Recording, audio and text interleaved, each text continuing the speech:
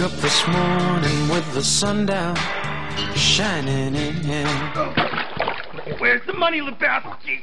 Where's the f***ing money, head? It's down there somewhere. Let me take another look. I found my mind in a brown paper bag, but then 106 miles to Chicago. We got a full tank of gas, half a pack of cigarettes. It's dark, and we're wearing sunglasses.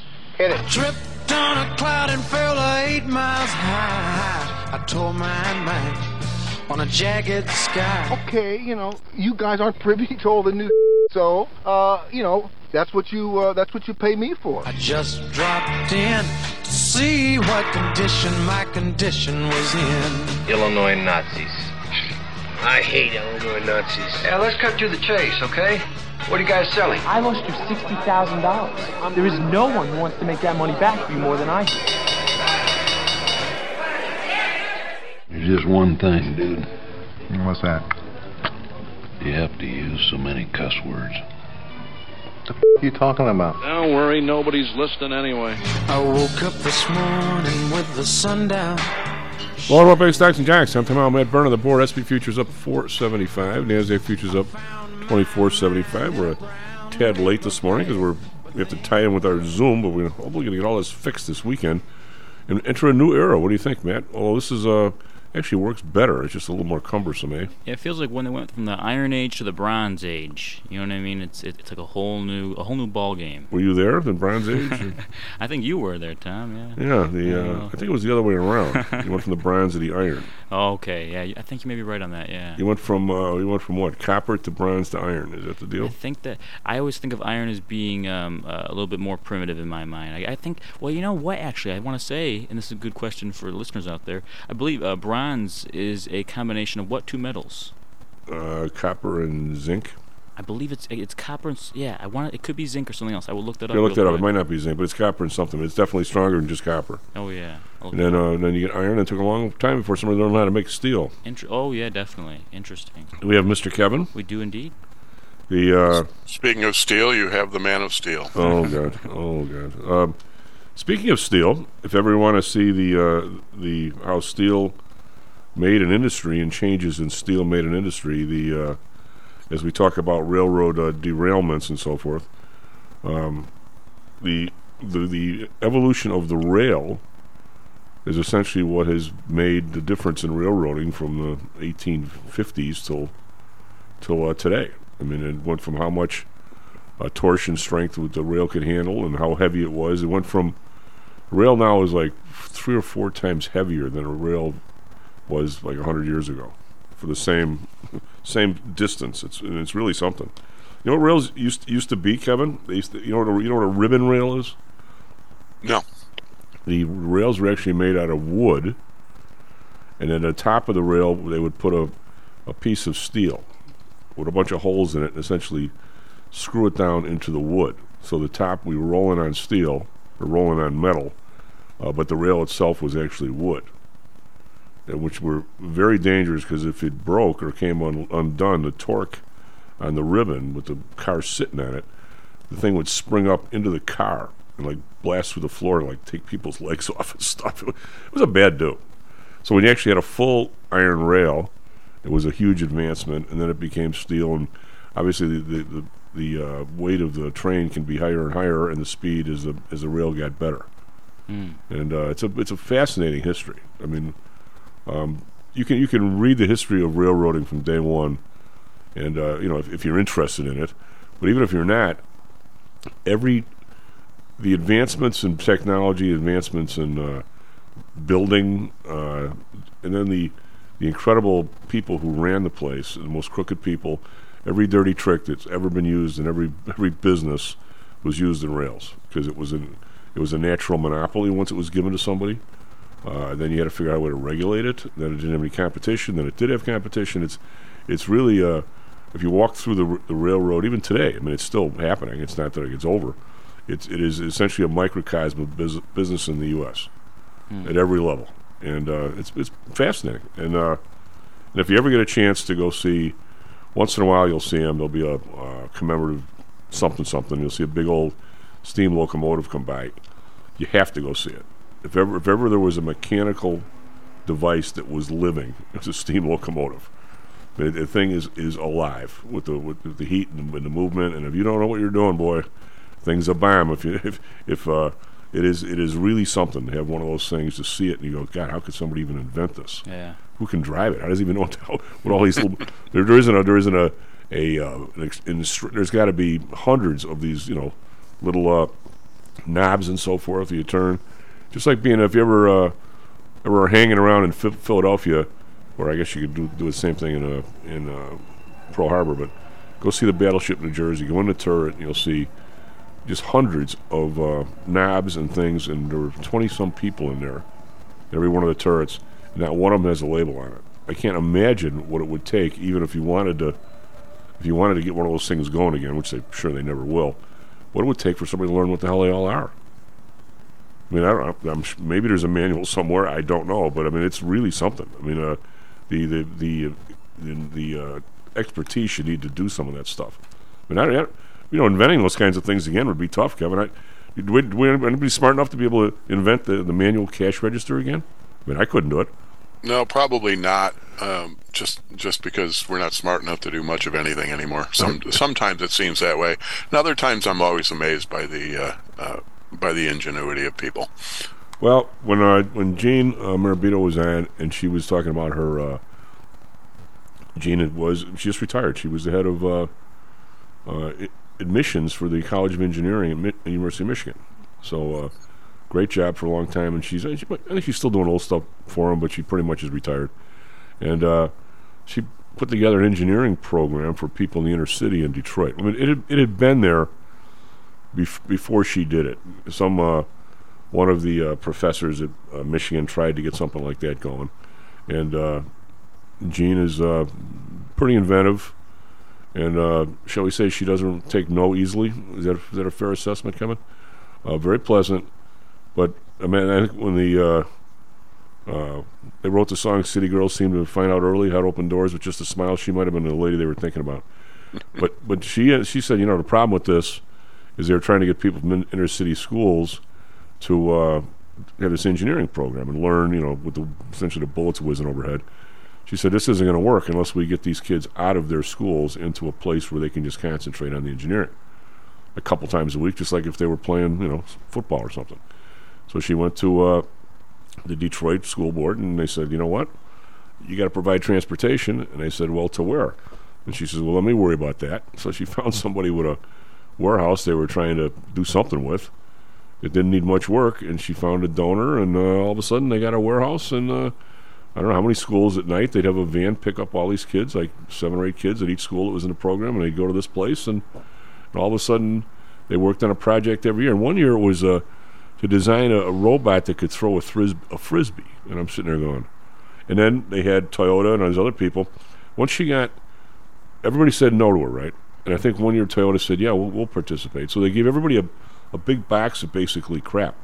Maybe it wasn't crap, but maybe a laptop, maybe something else. In other words, all the ingredients in there to actually make this robot if you knew what you were doing. And they passed these out to all these teams of kids. And she said in 3-4 weeks, you wouldn't believe the stuff. They're winging this frisbee around. And, of course, then, General Motors and the other places, I think, that told her no, now want to know, how do we get in the program? And she goes, I asked you. It'll take a while. So now everybody's scrambling to get in, right? And it ended up, I don't know how many of those kids ended up going to engineering school in Michigan. It's just a fascinating thing, just by keeping pushing, seeing what you want to do. And you're right, the ingenuity, and these are kids from the inner city that probably people never even gave a second chance to.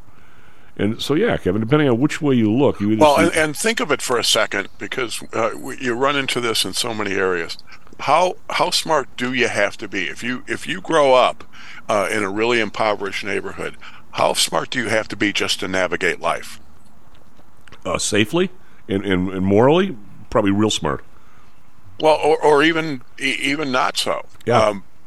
In many ways, and if you just consider an adult who is trying to do it, legitimately, but you need the help, and so you hit all of these different agencies. It's exhausting being poor, because you have to go to one agency for X, another agency for one place for food, one place for employment. If you do have a record, then of course you have to work in your parole. What do they call the person you report to when you're on parole? Parole officer. Thank you. Yeah. Officer is the word I was searching for.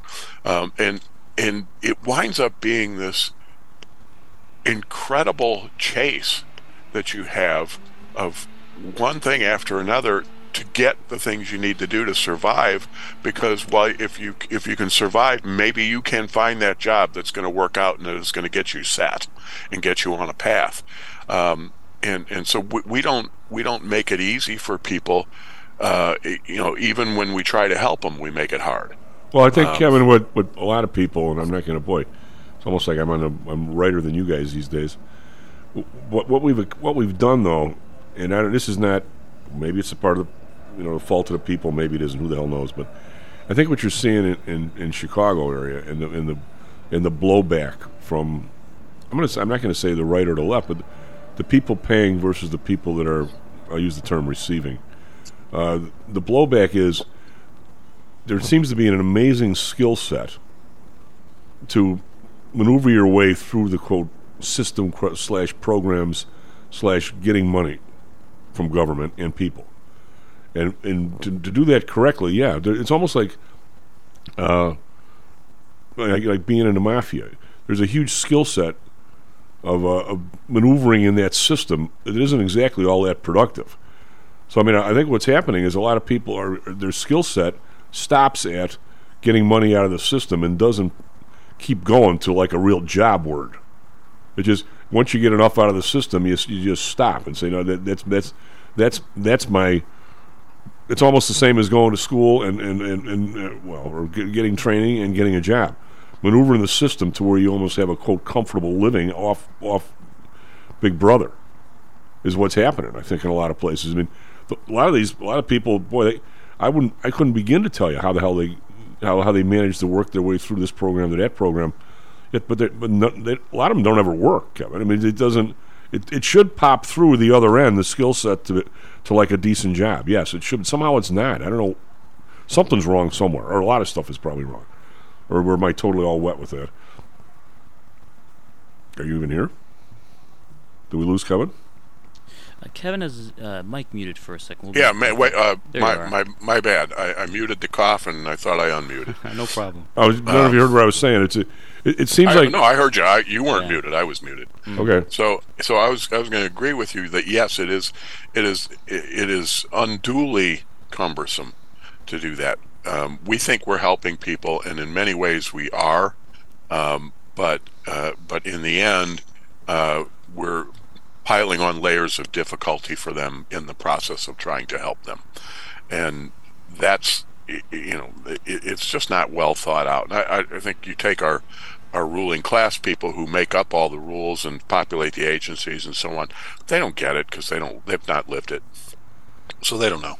Well, plus there's so much money. This morning I was driving in and they were talking about some cities like Waukegan, which who was the big I know Waukegan Harbor had a big problem. Who was the big manufacturer up there? It was the guys that did the outboards, right? No, but they had some huge homegrown manufacturer that used to be in Waukegan, right? Sort of like John Deere down in wherever. Mm-hmm. And I forget who they were, but I think they mostly have left or shut down or something. Anyway, there's all these towns that have had manufacturing that now don't anymore. Akron with tires and things like that. And evidently there's some program where these cities are now getting millions of dollars in one of these plans. It takes so long for these plans to get there. The plan could have been passed during Obama or Trump, not even Biden. But all of a sudden his money's available. And I'm sitting there going, okay, let's try and figure out the people who actually were damaged by this factory leaving, whether it's Jamestown, Wisconsin, or whatever it is.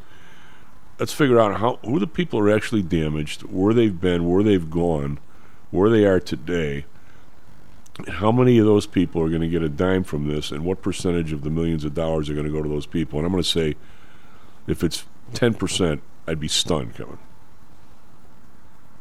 It's going to go to some program in the city. It's going to go to connected contractors. Or it's just some program in the city. It'll go to, some current people living in a neighborhood where, between the government and the preachers or whoever else, take 40% off the top because somebody's got to manage it, right? But, the people who really were affected might be long gone. They might be working for, 2/3 as much money in some town they had to move to and lost money on their house and God knows what else. You're not going to find them, are you? Nor even look. And forget who's affected even, and start saying, okay, what strings are going to be attached to it as well, and is that going to be productive? So, for instance, there was a reg written last week, I think, published last week. CHIPS Act. You want CHIPS Act money? You have to provide free daycare for your employers. Now, I'm not saying that's a bad thing. I think it's a good idea. To provide daycare for employees. I think if you can pull that off, it's a really smart employee benefit. Does the government get to mandate it? It's called, what's the term, unfunded mandate? I don't know about that. Well, it's unfunded. It's the corporation that has to provide it. Well, but here's but my point being that if it isn't tied to if it isn't lining somebody's pockets, it's tied to somebody's agenda, and none of it, no matter how no matter how it comes to fruition, it is not productive. It does not get you any closer to the intended use, and the intended impact, because we keep diluting it with regulations. Well, it's people. I don't know how you solve this, Kevin. Because we have a system, an electoral system here, and yet we continue to essentially elect, in a lot of ways, morons. When I say morons, they don't have the experience on what they're talking about. Somebody like I'll pick on her because I saw some part of AOC. I'm not saying she's not a bright lady. I'm not saying anything. I've never met her. But the fact is, the lady was a bartender, right? So the idea, so she's never owned a company that had maybe 25 employees, maybe 10 of which were women, okay, or 15 or 20, whatever the number is. And all of a sudden somebody says, you have to provide free daycare. Well, how the hell am I going to do that? Or how exactly do I do that? Do I have to hire, how many people is that going to take? Or if you say, I have to give somebody 6 months, 9 months paid baby leave. Okay, so I got to hire somebody else. So I'm not big enough. Oh no, you have to have that job available when the person comes back. Yeah. So what you do is you essentially keep feeding governmental size entities, because the state meaning the Fed or the city or whoever it is, they can always tax enough to have plenty of people watching everybody else's kids, okay? Or they can do those kinds of things. They don't. There's no care involved. They don't give a crap about the money. And if you have a big enough place, you can mandate that to Commonwealth Edison that says, okay, my cost just went up by 3% because of what you just done to me. Oh, that's fine. We'll raise your rates. If the cost went up 5%, we'll raise your rates 7% to cover it. But the rest of the people don't get to do that. Let's pile on a little bit more too. And you say, okay, you have to provide daycare. Fine, I'll do it. Good. Here's the monthly report you have to fill out, and you have to show us how many of your employees are taking advantage of the benefit. And if there aren't enough taking advantage of it, then you're going to have to document the extra effort you're taking to get more of them to take advantage of it. And this is how regulations work. Am I all for no regulations? Of course not. We need to have laws. We need to have constraints on things. But it just gets so damned out of control. Well, in my industry, the one that I really have a problem with, and I think most people, our listeners, they're not in the industry, so it isn't an arrow in their behind. And there isn't really an arrow in our behind either, other than the extent that it's a pain in the ass, which is an arrow in the behind would be. The continual drive in our industry for anybody who's registered at your place, for you to know what they're doing on all their off hours, Where does that come from? Okay, we'll talk about that after the break. SP futures down 50 cents. NASDAQ futures up 3. Be right back. Stocks and Jocks. How much confidence do you have that your investments will make you wealthy? Do you truly know the odds? Welcome to Luckbox, the control freak's guide to life, money, and probability. Luckbox shows you how to gauge the likelihood of success before you commit to an investment or any other decision. And Luckbox is free for 1 year at luckboxmagazine.com/jocks. Each new issue dives deep into the current investing climate, separates the signal from the noise with relevant trade ideas, and equips you with cutting-edge tactics you don't already know. Luckbox is the essential magazine for proactive investors who are hell-bent on pursuing life, luxury, and happiness through sports, fitness, travel, food, spirits, music, and a whole lot more. Smart investors don't bet on possibilities, they play the probabilities. Luckbox is $7.99 on newsstands, but you can subscribe for 10 free digital issues at luckboxmagazine.com/jocks. Don't rely on luck. Get Luckbox at luckboxmagazine.com/jocks.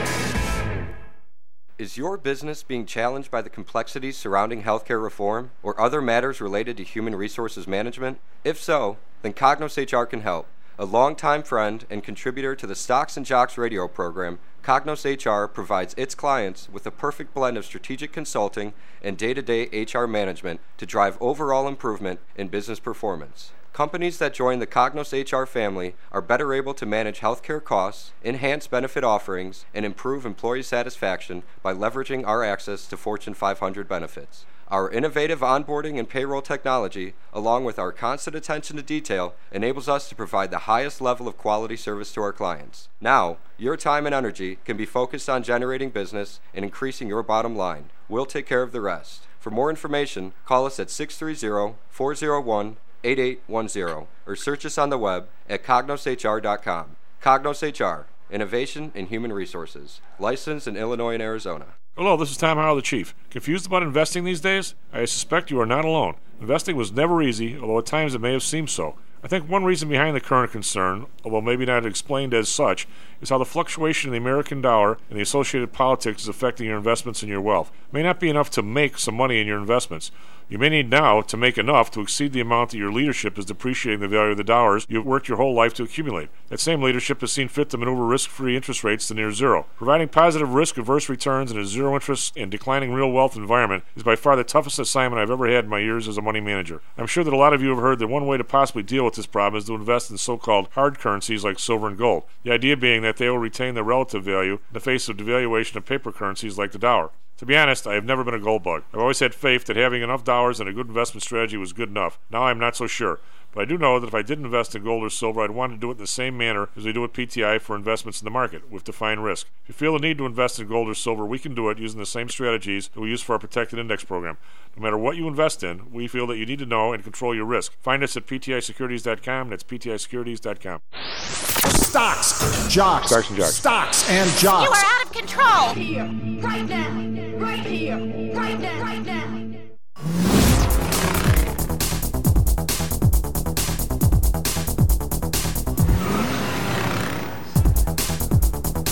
Blowing up back, Stocks and Jocks. I'm tomorrow. Matt Byrne on the board. SP futures now down $1. NASDAQ futures up 3. Just after a horrendous day yesterday after Powell's comments, which we can obviously talk a lot with Russell when he comes on. But we'll talk a little bit about him here with Kevin as well. But Dow futures up 21. So we're just on the flat line because he's speaking in front of the House today, which usually is different. The people in the House are a little more pointed and so forth. So we'll see how that. Of course, he had his usual tete-a-tete with Elizabeth Warren, who I cannot understand that lady at all, and I guess I'm still somewhat on the liberal side, but I don't know where she's coming from. I just don't get it. But over in Europe, we've got the DAX up 35.2%, FTSE down 7.1%, CAC around down 8. Call that flat. So again, those guys are wondering what's going on over there as well, and they're waiting for another day of Powell. Nikkei up 135.5%. Hang Seng, watch this, down 483. That's 2.3%. The run up and run down of this Hang Seng really is the market you have to watch every day. It's scary. Now Shanghai, however, down $1, so it's unchanged, which is even weirder. The two of those are not in lockstep at all. Yesterday, Dow down 574. Yeah, 574. S&P down 62. Nasdaq down 145. We started the day with calls on a covered call writing program for some people, and the S&P were 4 or 5 hours in the money, which is a long way. Now they're out of the money. It's in one day. That's pretty scary. Bonds unchanged 3.97. The Bund unchanged 2.7. Japan right at the same number, 0.50. Oil down 30 cents, 77.28. Again, fleeing back from the 80 number it was almost yesterday morning. Brent down 17 cents, 83.12. Natural gas down 6 cents, 262. Gold up down 70 cents. The big down day yesterday. The dollar had like a 1.5% move. It was a huge day. Dollar sent gold way down, sent a whole bunch of stuff way down, including the market. Silver down 1 cent, 2018. We've got crypto down $15, but 22,060 hanging on to the 22,000 number. And the dollar today is sort of unchanged, but the euro is now 105, down from the 108, and the pound is 118, down from the 121, 23 where it has been. So, like I said, start getting 1.5%, 2% moves in currency. That's an unusual day. Matt, what do you got for us, traffic, weather, sports? Hey, good morning. 6:36 a.m. on March 8th, 2023. Weather in Chicago this morning, mostly clear skies. Right now, 36 degrees, a high of 41 later on. Tomorrow, we're looking at a mix of rain and snow in the evening, continuing overnight and into Friday. Right now in Phoenix, cloudy skies, 49 degrees currently, a high of 76 later on. Tomorrow, sunny skies to continue for the rest of the week. Yesterday in the NBA, Bulls to play the Nuggets in Denver. Game starts at 8 p.m. In the NHL, tonight Blackhawks to play Red Wings in Detroit. Game starts at 6:30 p.m. Central Standard Time. Why would anybody go to that game? Hey, you gotta have options for them. You know what I mean? Yeah. Well, in men's college basketball, yesterday Gonzaga played St. Mary's and won in the West Coast Conference Tournament Final. Gonzaga's women's team is also in the West Coast Final. However, they did lose to Portland Pilots last night. That's all for now, Chief. Back to you. Kevin, we're now leaking on the spoons here a little bit. We're down 375. Yesterday was a big turn, and I just kind of finish up on my thought because I beat up on this one all the time. And I'm going to talk about today is the amount of stuff. If you I got a million different topics here. We had an adult beverage with a guy the other night.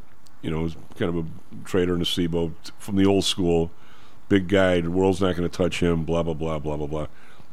Somebody mentioned something about how comfortable is everybody, because most people at the table had some sort of a ancestry DNA thing, and so I said, how happy is everybody with, like, essentially BlackRock buying all that information? Help you. Why do you worry about stuff like that? Why do you nobody gives a crap? Blah blah. I'm like, Kevin, are we really that? Why? When people are amassing information about people, they're doing it for a reason. Why does somebody always have to defend? Say, oh yeah, that's fine. What's the problem? It's like, you know, in our industry, when I know my brother is the person in our firm that unfortunately has to do it.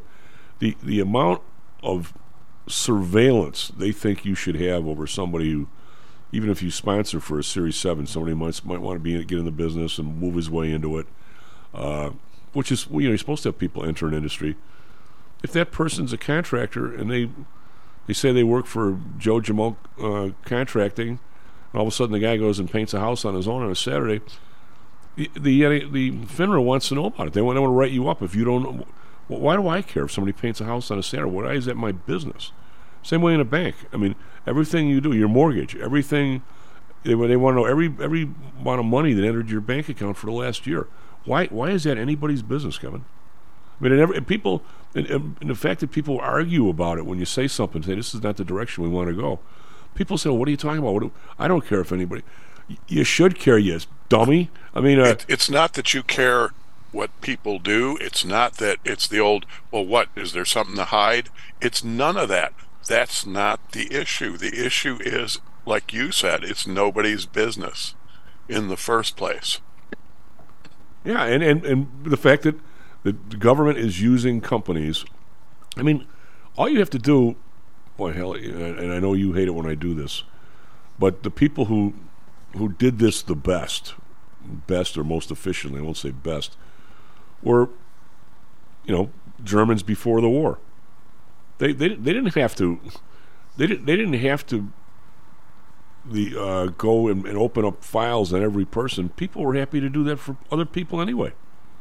Police were happy to just send the stuff on to the SS or the SA, whoever the hell, SS or the Gestapo. I mean, it's people are happy to tell on other people for some reason, and you just and that was leveraged during the COVID lockdowns. Absolutely. I mean, it's right there, and it's something. Your freedom is not just because it says so on a piece of paper in Washington. Your freedom is under constant guard. I mean, look at the history of all the humans that have ever lived in this world. How many people have actually been free? I mean, here for maybe a while, and it's but the in Germany, when everybody was involved in some bank, and there was only a few banks or a few companies in every industry. I'm talking about this is long after the war. Everybody knows these people have all the information on everybody. Do we really want that, Kevin? I mean, do we, I don't. I don't, and so just wait. I mean, we already know. What did Lou share with us? There was a Bank of America willingly turned over records of people buying guns. I believe it was legal gun purchases, and turned those over to the government. No subpoena, no nothing involved. So blatant Fourth Amendment. Let's if you're going to say that, let's say exactly what it was, if I can recall. Thank you. Yeah. Correct me if I'm wrong, but somehow or another, Bank of America was asked, gave, and they did a what do you call it when you do a match between anybody who was in the Capitol, anywhere within 10 days before the January 6th thing, that had a motel. Was it a motel or hotel reservation? They matched up those people that used their card with people that had bought a gun over the last 5 years using the same card. So something like that, right, Kevin? Yeah.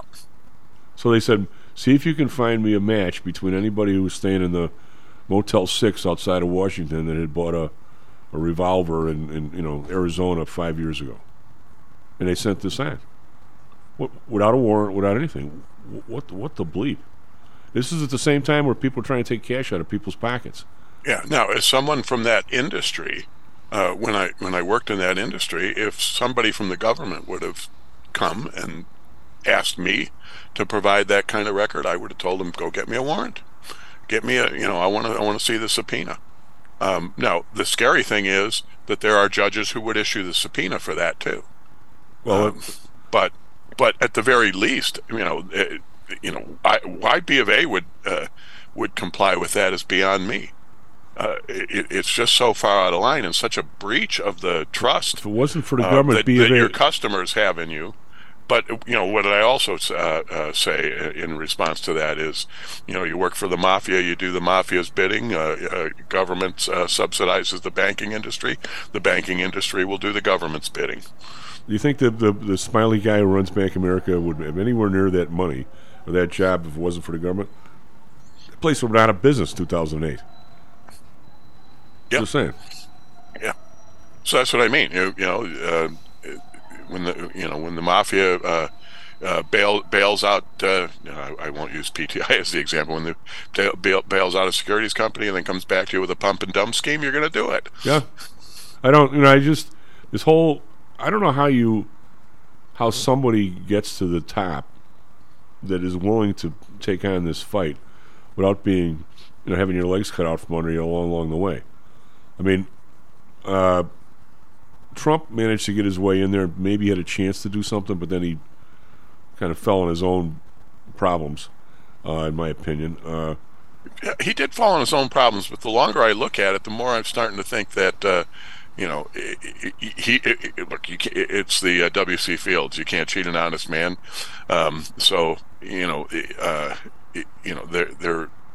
He was certainly contributory, but boy, he had a target on his back the whole time he was in office. Without a doubt. But the personality should be, if somebody ran, well, I mean, again, I'm talking about this as what I think would have to happen, but it would take a very singular person who, A, was above reproach, if you even can find somebody like that. It would take a very singular person and somebody he had a target on his back, and the bureaucracy didn't want to do anything he wanted them to do. And Republicans, a lot of them, even though, of course, they jump on the bandwagon to get back in office, which they'll be on Satan's back train if they think is the first one to the station. But They got no cooperation. But the threat, I think, for somebody to do that, honestly, Kevin, and I don't see it's possible. You need to run not only for president as a third party, which is incredibly difficult. You have to have 3 or 4 senators and maybe 5 or 6 reps in your party to start with. So if you get in, which would be a miracle of miracles, if you get in, the threat would be to the Elizabeth Warrens or the people on the right that want to play ball with you. I'm going to run somebody in your district next time. That's the threat. If you either cooperate with where the country now wants to go, or we're going to have people running against you. Trump, and there are people probably that are even from both parties that if you have a legitimate way to turn things or to run the place, if it's good government, if you have a personality, you might be able to get 3 or 4 people from each side out to Camp David for a weekend and say, here's where I plan on going. It makes sense to me. Anybody have any questions? If you got a better idea, I'm with it. But by the way, if you don't, I'd like you to get on board. I mean, there's a way you can catch more flies with honey than you can with a sledgehammer, as my grandmother used to say. I mean, Trump had no ability to do any of that. He pissed everybody off. And he did, and then the other thing is when you say run candidates against somebody, his track record for a while, his endorsements were very successful. But sometimes I think it's easy to pick a winner when you already know who the winner is going to be. If it's the Yankees playing the Cubs, then you can bet on the Yankees and have, every game and have a pretty good record. But as we learned in the last round, and really in the round, well, in 2020, but certainly in 2022, is he overvalued loyalty to candidates in his endorsements, and it worked pretty well in the primaries with the base, but in the general election it didn't, because he valued loyalty over really having good candidates. And so the candidates he backed lost, and what that did is it's really undermined him among Republicans, because there's a lot of people who were inclined to support him who no longer will, because they think he screwed up the last election for them. Well, I think he like we've been saying, he undermines himself. But you have to realize that you're going over the top of these people. Okay, that's how you got in as a third party, which he essentially did, really. Even though he was Republican, he really should have been a third party candidate.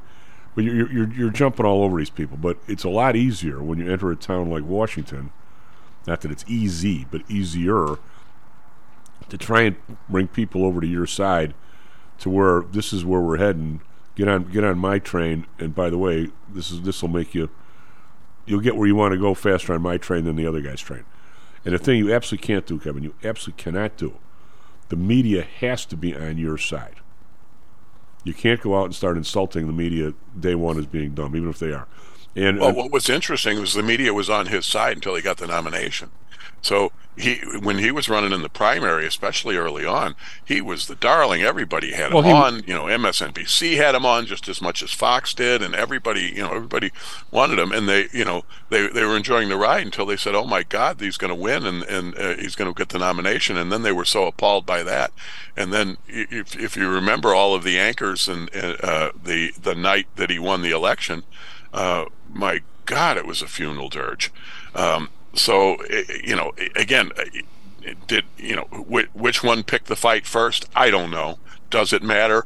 I get your point about having the media on your side. I just don't know that he ever was going to have. Well, what I'm saying is, but you can't.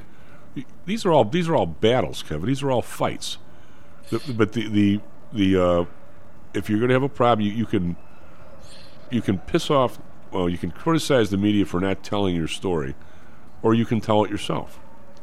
What did two of the probably most popular rulers, at least for a while, in their place in the 20th century have in common?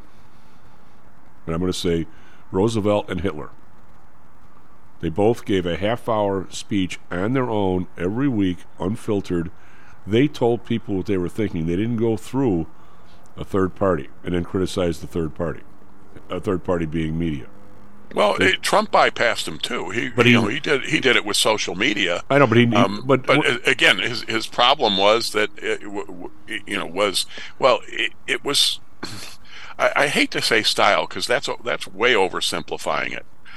It's just not his style. It's that Kevin, there's so damned annoying. The man is totally who knows? Audrey's probably listening. She loves Trump. It's style is not insulting people in 20 words.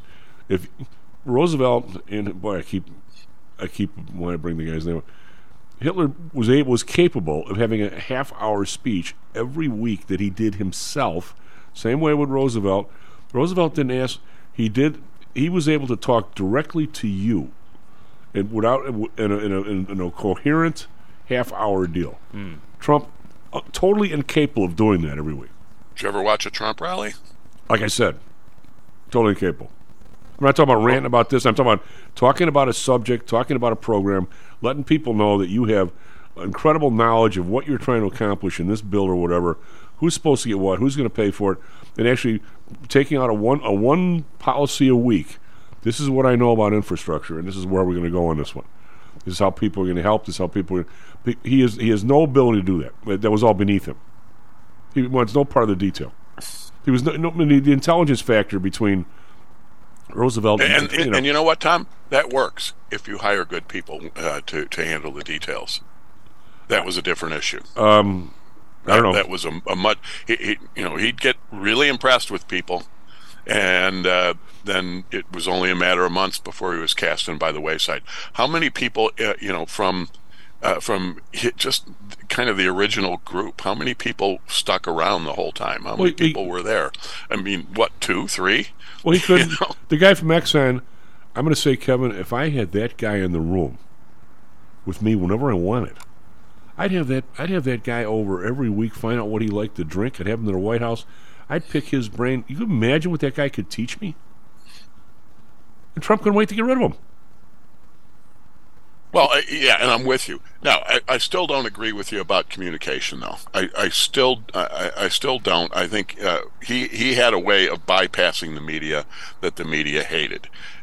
Again, you get to style, you get to his how abrupt he was, how blunt he was, how insulting he could be.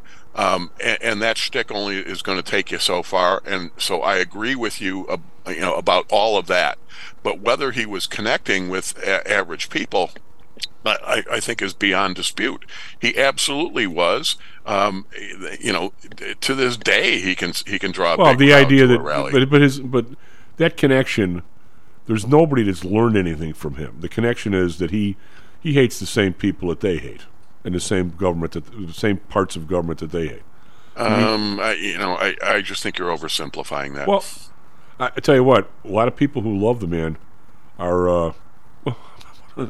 This guy was a former pilot, and he says to me, "By the way, I'm very conservative." And I go, "Okay, no, I'm really conservative." And I said, "Well, no, is there a handshake that goes with this?" And he says, "I said, so you probably like Trump?" And he goes, "Oh yeah." So why do you like him? We rattle off.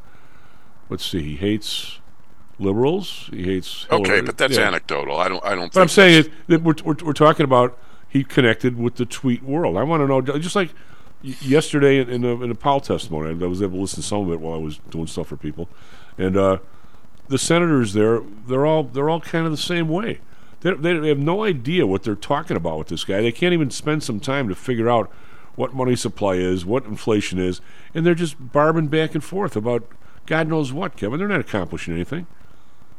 I mean, to actually accomplish something, the detail, the knowledge you have to have is incredible. You know that. I'm preaching to the choir. Yeah. I'm in part. I'm agreeing with you. I just think you're going a little farther than I would. But the thing where I'm and I don't. I'm not a supporter. So I know. It annoys the hell out of me that you make me defend the man. Oh, I know. But I'm saying, but here's, it's funny, Mike. I'll tell you quick.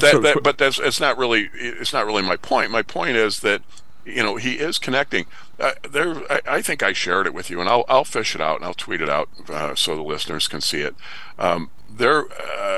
Joan C. Williams, a very, very liberal professor, women in the workplace type of advocate, but she wrote a really good essay after he got elected, and it was about it was in the aftermath of Trump winning, but it was about how people don't understand the working class. In her case, she documented the white working class, but because I talked about it a lot in school, I think you would find that it's the working class in general. And my students who tend to be working class all had a way, tended to agree with me. Now, maybe they were agreeing with working me. Working class people are colorblind. I mean, people pull them in the black, white people, no difference. I understand. That's why I said, she wrote white working class. I think it was just working class alone is a fine place to put the label. But the whole idea is, and I think this is the part you're missing, and I know you relate really well to working class people, but it really is that how Trump related to working class people was the big part of his success, and I think it's one of those things that certainly Republicans don't understand, is that's their base now. That's who votes Republican, is working class people, and yet you have ranging from McConnell to God knows how many other people have no idea that's who they're trying to relate to. Well, again, my communication skills seem to be ebbing with age, but I'm pissed at the guy because he didn't do a better job. I think he absolutely did relate to people that I care about. He realized that people in working class and lower class people in this country are getting a horse bleep deal. And it's getting worse by the day with the inflation and everything else. I mean, Michael Moore put together a video on why Trump was going to get in, because he hit on all the buttons that people were pissed off about. And yet, so I'm pissed off that he didn't do a better job. I'm not pissed off he got in. and nevertheless, he did a reasonably good job on, if you want to reduce regulations, that administration reduced a lot of regulations, without a doubt, which have been put back. Without a doubt. If you wanted a border that was under control, it took several tries. It didn't happen. It didn't happen on the first few policy things that he did, but it took several tries. But we had a border that was under control. Not again, under control being a relative term, because I'm not even sure what it means to have a border that's under control. But I know that we didn't have the record numbers of people coming across the border that we have now. Well, but it changes by the month or the day based on what's happening in countries other than ours. And I don't know if you can pin that on any one guy, but where I'm going... It does, but it also changes based on policies and based on perception of policies. Right. As people I know who deal, for instance, with Guatemala, says they all know our immigration. They know what's going on with immigration in the U.S. better than we know what's going on with immigration in the U.S. I would, Kevin, just let the record reflect, I would have loved if, despite all my concerns about his past life, if he would have gone in and just got a group of people around him and righted a lot of the stuff that he recognizes that other people don't recognize. I would have loved to have that happen instead of what did happen.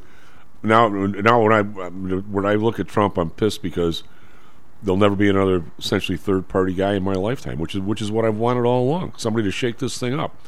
And what's crazy is he did, whatever parts were right, he was just so damn poor at hiring people. Yeah. It was incredible. He'd get enamored of Bolton, and then a month later, Bolton's on the outs.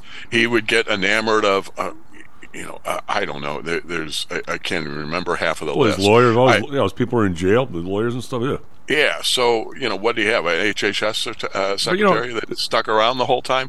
I mean, that's about it. But, he's responsible for Alex Azar, who is the pharmacy executive who shepherded through all of the vaccine stuff.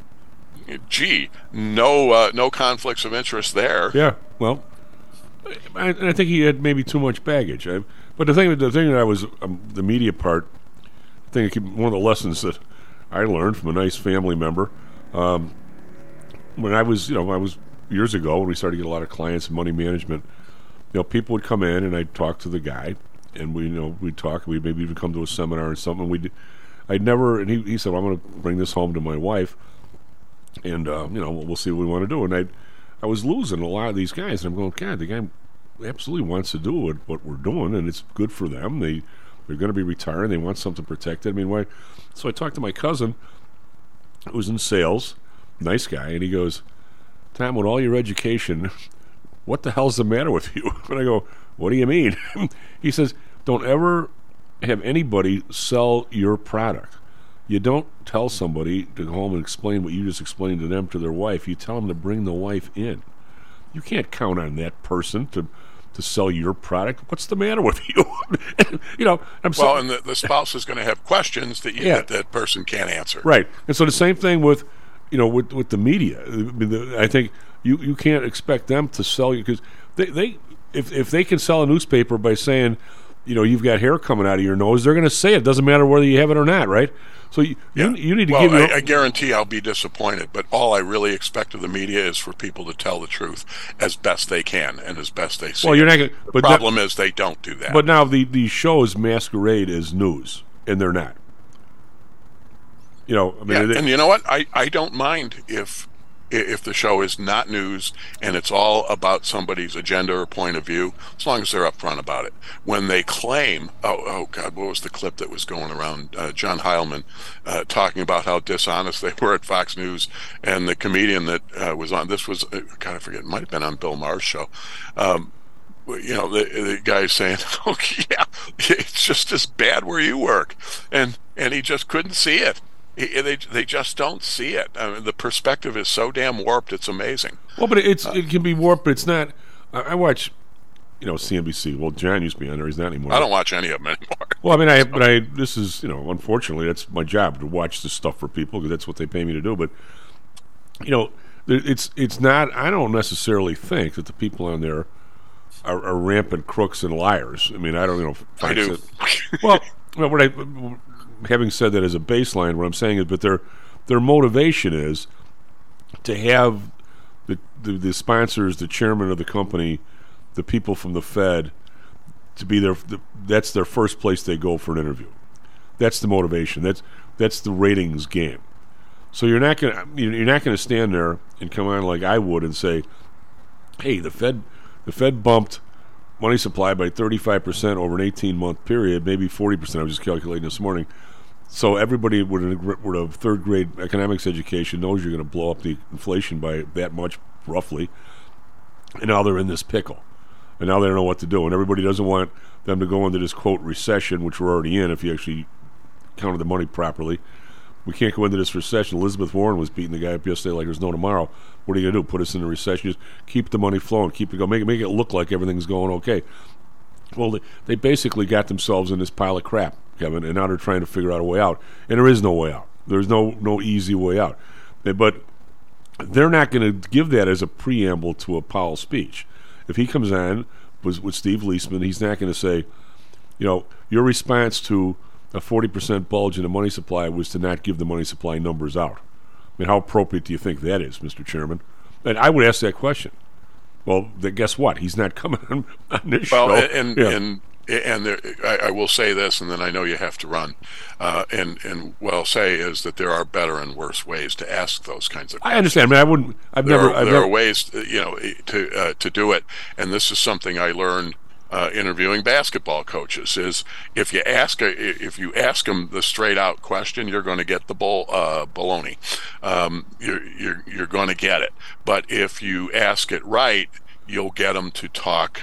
To talk shop with you, and you'll get a lot of information. You'll get all the information you were trying to get in the first place, but you're going to get it in a different way, and that's a skill that very few interviewers have. I mean, I as an amateur covering basketball, and I had people who did this for a living, and I had one guy who I know has been running his own publication about Notre Dame sports for 30 years, and he'd come up to me afterwards, after a press conference, and said, man, you ask really good questions. Well, but and it's like he's never asked a good question in his life. But the difference, I think there's somewhat of a difference, Kevin, is these guys in the government have been, the basketball coach is not your employee. Chairman Powell is our employee. He doesn't get to lie to us. Yeah, I know. He's got an accountability issue. Yeah. Well, he's going to do it anyway. But, he doesn't see it that way, Tom. Oh, no. Well, neither does a senator. You don't have the right to know. I know I have the right to know. I'm a higher class than you. If I lie to you, it's because you're not capable of the truth. You can't handle the truth with Jack Nicholson. And it's just kind of a different word. Just prefer you say thank you. Yeah. I think, are we going to have Russell here or not, Matt, or no? We got him on the phone right now. Okay. So, Kevin, we're going to dump you, talk to you on Friday. So he's alive, though, it turns out. He's alive, yeah. Hopefully he's alive at 100% because we love our Russell. SP Futures up 1, NASDAQ Futures up 6. Be right back. Are you one of the millions of people who suffer with pain? Do you wake up in the morning with stiffness in the lower back or neck? Why are you using medication to cover up the symptoms without treating the actual cause? Painkillers, muscle relaxants, and anti-inflammatories are not the answer. At ChiroMed, physicians are trained to detect the cause of your symptoms and to correct the underlying problem. If you're ready to listen to common sense and do what it takes to make changes in your body that can affect your health for the rest of your life, give ChiroMed a call and set up a complimentary consultation. They are located in Orland Park and can be reached at 708-403-2727. 20,000 patients over 22 years have been treated at ChiroMed, and over 90% of them have had positive results without medication or expensive surgery. Isn't it time you did something good for your body too? Give ChiroMed a call, 708-403-2727. That's 708-403-2727. Let's get you pain-free and living again. Hi, I'm Audrey Johnson, an owner of HomeSource Realty and a frequent contributor to Stocks and Jocks. If you're nervous about the stock market and considering diversification, or are looking for a rate of return way better than your banks, consider adding rental properties to your portfolio. Whether it's a condo, single family, or multi-unit building, I can help you select a property that meets your financial needs. Call or text me at 708-349-3456. That's 708-349-3456, or visit my website at myhomesourcerealty.com. That's myhomesourcerealty.com. Interested in promoting your business to a high-end audience comprised of entrepreneurs, traders, executives, and the everyday business person? Consider advertising on Stocks and Jocks. With a devout listenership covering the Chicago market along with a vast online presence, advertising on Stocks and Jocks may be just what it takes to put your business over the top. For more information, contact me, Matt Weber, at matt@stocksandjocks.net. That's matt@stocksandjocks.net.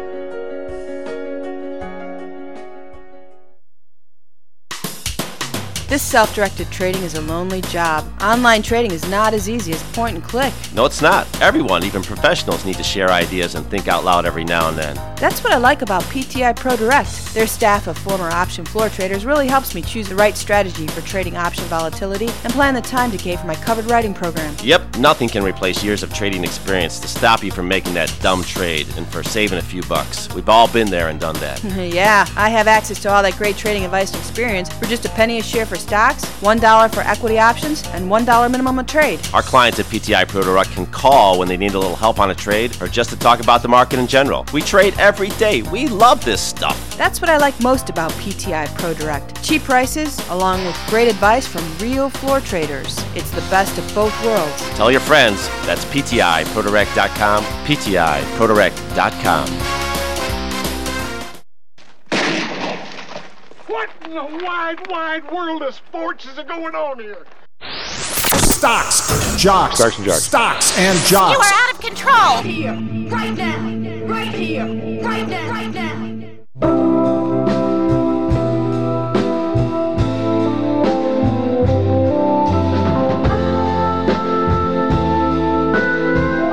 Hello and welcome back to Stocks and Jocks. I'm Tom Allen. Matt Byrne on the board. SP Futures up 3, NASDAQ Futures up 14.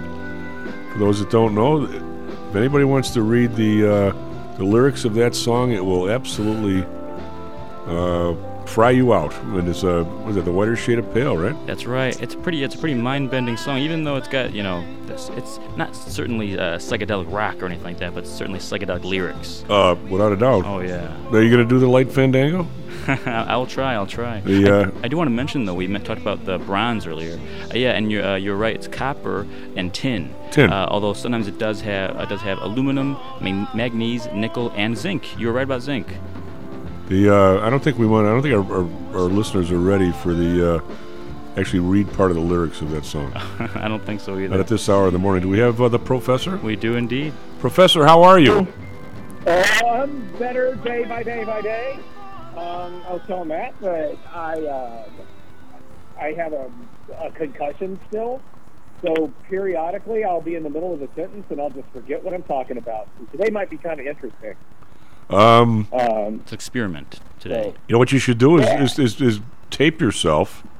Showing my age. You know what? I've already taught some online classes that have been recorded, and I've watched. It's not pretty sometimes. Well, it'll just be that way all the time when you get older. I don't know if it's age, but I'm pretty sure this is from the. And I wasn't in a car accident. I was in a scooter accident. Those little two-wheel scooters that go about 15 miles an hour. I came to an abrupt stop because of a pothole, and I was knocked out cold in the middle of an intersection. Huh. That's and here's my where I get to rip on Chicago for a minute. You know, this happened down in Indiana. I am 100% certain that if this had happened like in the Loop, that a couple of people would have pickpocketed me, everybody would have left me in the street, and the cab would have run over me, and I'd be dead. And I'm not joking. I actually believe that's what would have happened if it had happened in Chicago instead of down there. Well, if it would have been in front of me, I would have helped you. Picked me up off the street because I was out cold, took me to the sidewalk, called 911, all that kind of stuff. And I really wish I knew who those people were. When I first saw one of those scooters years ago, Matty Weber was riding in with me, and I said, "What's the deal with those things?" He goes, "Chief, don't ever try one. I tried one for a bit." Because as a bike has like a 16-inch wheel, those things got like a 4-inch wheel. You hit a bump, you're on your head. Yes, you are. Well, that is exactly what happened. But you don't. So, but you don't have any. There's no. I'm in better shape than I was, but I sent you like a picture to prove that I wasn't just bailing on you because I was out partying on the Tuesday. So if we would have a little bit of a drawing, we would have had half the votes would have been kicked by a horse, and the other would have been 3 rounds at Mike Tyson. Yeah. And I did, you know what? I really did look like Rocky when they had to cut his eye for the final. Oh, God, yeah. But I couldn't even open my right eye until about Saturday. But no ocular bone breaks or anything like that. I will report back next week on that one. That's my next doctor. I've got 2 more doctors. So I'm supposed to go to London on Friday, and I got to get cleared by everybody. Well, I sure hope you can do that because I know you've been looking forward to it. It's a week from today. Yeah, that's the study abroad trip. Yeah. And so I was talking to our tour guide over there, and I found a Tuesday night soccer game, and our tour guide kind of turned his nose up when I told him we were going to go see a team called Millwood, and then I texted one of my friends that lives over there. And I told him I said, I'm taking the kids to a Millwood game. And his instant response was, oh, man, that's as hooligan-y as it's going to get. He said, don't even act like you like the other team. And then he said, and this is the best part, and this is the part that you would like. The pub that you go to before the game is called the Mayflower Pub. And guess what is named after that pub? Don't tell me to ship. Yep. This is one of the places they gathered to make the plans to come on over here. No kidding. So the thing is like 500 years old? It says founded 1550. Wow. Yeah, so we're pre-gaming at the Mayflower Pub, and we're going to go see, I've totally forgotten what their mascot is, but now I've actually forgotten the name of the team. Millwall. It's called Millwall. Well, just don't buy like hats from the other team and go sit on the wrong side or something. God, no. I actually, my buddy he actually used to live in London. I had him talk to the kids about do's and don'ts and everything in one of our classes, and he told me he gave me that warning up front, and I've already given the students the warning up front that. They shouldn't be wearing red. They should definitely be wearing blue for the game.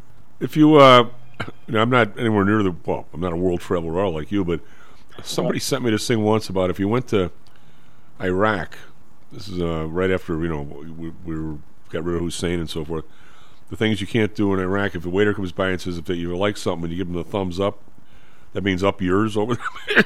Yeah, you just flipped them off. Yeah, you flipped them off. It's Yeah. like, you got to be sort of careful. But when you talk about helping somebody in Chicago, I do have to push back a tad. One of the most amazing things I've seen in terms of the New World, I pile out of Board of Trade building one night, but it's summertime, so it's light, and I'm walking along, and all of a sudden I hear this little bump, like something got hit by something. And I look in the street, and sure enough, there's this girl down on the ground. Some guy just hit her with the car. Well, he'd come around the corner from Van Buren, and he wasn't looking. But she, of course, wasn't crossing at the corner. She was doing like the long angle thing. So he didn't. So bottom line is, he hit the brakes, and he hit her, but not very hard. And she's down on the ground. And of course, me and like 3 other people did rush over to help. And all of a sudden, a tear came to my eye, Russell. She didn't drop the phone, and she never stopped talking. She didn't hit her head. That part was, as soon as I saw she hit her head, I figured she had a skinned elbow and knee with it'll heal. As soon as I saw she hit her head, I figured she was okay. But she's talking to somebody on the phone. I can hear her say, "Yeah, you wouldn't believe it. I just got hit by this car." She's keeping the conversation. She never dropped the phone. I was so proud of her. I just, I'm not so sure I would have saved the phone had that been me, but clearly. Oh no. So hey, I want to loop back to what you guys were talking about with Trump just toward the end. Kevin mentioned in passing that that his hiring was god awful. I tried to go work in the Trump White House. I put a lot of effort into it, because I felt like it was a great opportunity. And this is before we, keep in mind this is 2020. Yep. And we're looking at, there are some positives. We've got a business guy in there. Maybe we can reduce regulation. And like Kevin said, a lot of the reduction of regulation has been a good thing. And there are several things within our industry that I think could be fixed that I was hoping, which none of them did over that 4-year period. But I wrote out everything that I thought that I could help with. I gave them my background, that I was, worked at CBO. I was, very understanding of the derivative markets, that there was some legislation that probably should be changed, and everything, and never even heard a peep, not even a thank you for submitting. So I'm certain there are a lot, and I'm not the end-all be-all of people here, but I'm certain that there are a lot of people that looked at him being elected as an opportunity to maybe streamline government a bit and help with their expertise in industry, the industries they were involved in, that probably didn't even get a look. Well, I think the agenda of the people who were in the SEC and stuff, that you're way too much of an independent thinker, Russell. They don't want you in there. I know. Well, I was kind of hopeful, Well, but it's... but now he just, Why do you in there screwing everything up as opposed to? Russell, I know you're not hitting on all cylinders. Do you think if he gets reelected in 2024, and I just saw a poll for the New Hampshire primary, he's polling at 57%. DeSantis is number 2 at 7%. Well, this is what he might get this nomination again, and he might get elected again. And if he really wants to get elected again, I think if he could say, if he could try to tone himself down a bit and say, here are the things that I really wanted to accomplish, and I'll do it this time. If people believe him, he might get back in there. But that was such a wasted opportunity. It just really was. What? You've opened up some pretty big topics here, my friend. What? I know I did, and you have to keep it at a low level because you'll lose me if you talk for more than 2 minutes. I will keep it at a low level. I just what do you we're elementary today. What do you make of the? I don't know. There's probably a term for it that I can't think of myself either, and I don't have a concussion. It's almost becoming like tyranny of the minority, where you look at the election here in Chicago, and all kinds of people running, all kinds of stuff being media money being spent, people hustling from place to place. I mean, really working their fannies off for this election. We got 8 people running, and you listen to all this BS about how many people have voted early and blah blah blah. It came right down to it. It was not a very big turnout at all. No, it wasn't. It was. I mean, I saw the vote totals for.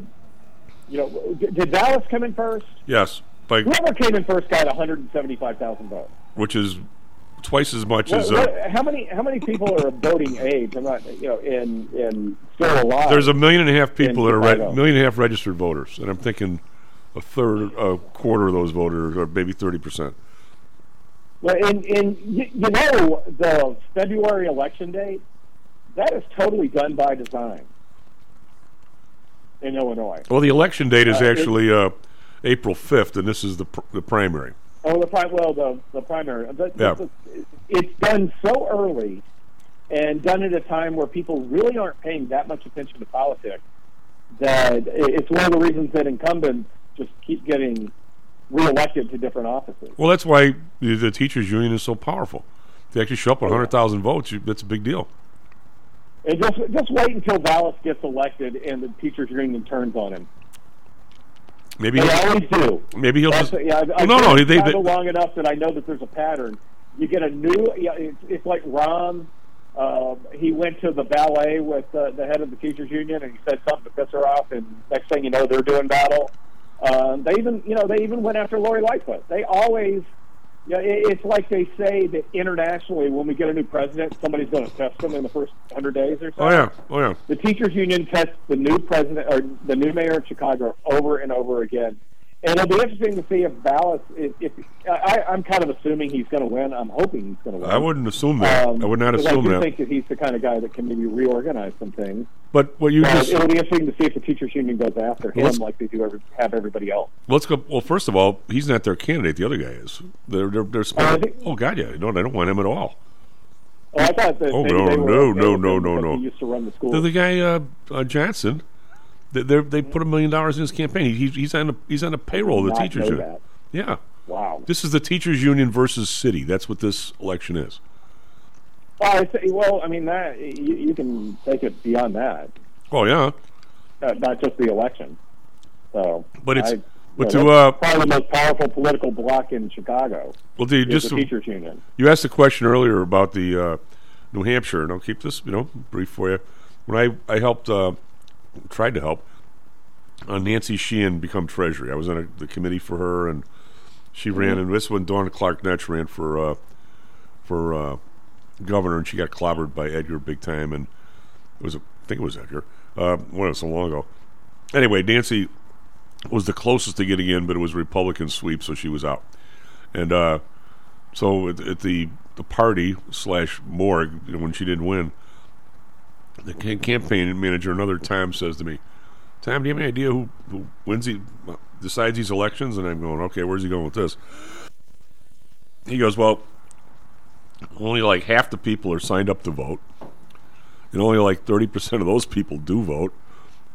He's like, "You're down to 2,000 people deciding in a statewide election, or 5,000 people, whether they show up or not." Yeah.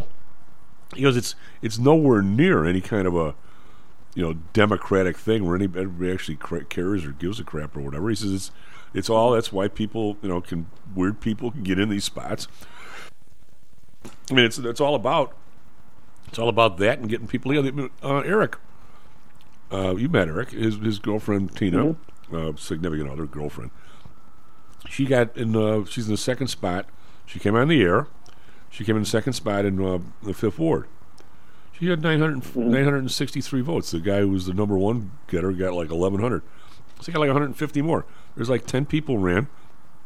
Those people would 200 votes, 400 votes, 300 votes. I mean, it probably added up to maybe 4,500, somewhere 4 to 5. How many people are in the 5th Ward? 100,000? I'm close. Yeah, nobody shows up. There are some countries where you have to vote. Actually, it's 60,000 a ward, right? Because 60,000 times 50 beats 3 million, which is what is in the city. That's about what we got. What you got? Yeah. Well, what you had. So say 60,000. So 30,000 are signed up to vote, and 1/6 of those voted, with 8 people, and it's a big election. That's so where are you at? It's tyranny. Yeah. So when you say about at 50-some% of the people in New Hampshire, the Trumpies, just like That's why you always go for old people, and you go for, when here's politically incorrect, traditionally, you want the old people vote and you want the gay vote, because they both vote. Yeah. The percentage of people who vote over 65 is dramatically higher than virtually any other age group, right?